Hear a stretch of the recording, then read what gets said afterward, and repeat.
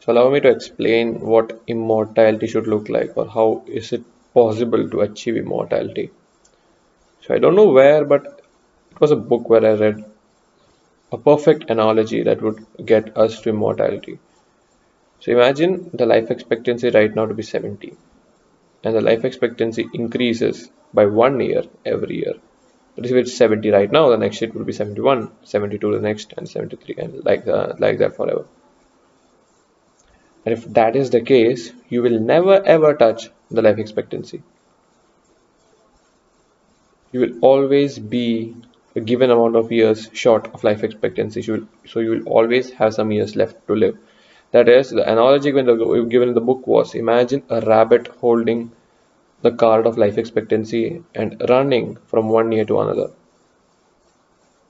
So the life expectancy is just increasing by an year. Every year is just like life expectancy is going to forever. So you won't ever touch the life expectancy.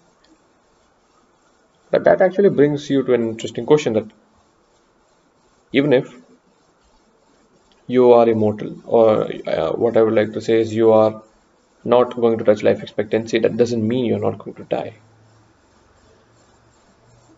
Even for analogy, where everyone wants to not get old, everyone wants to not get aged, that doesn't actually mean you're not going to die. It just means you're not going to die of old age. You may achieve your youth and just get hit by a car and die. You may get a cancer and die. So having a life expectancy that's always increasing, that you can never touch, doesn't mean you're not going to die. It actually just means you're not going to die of old age.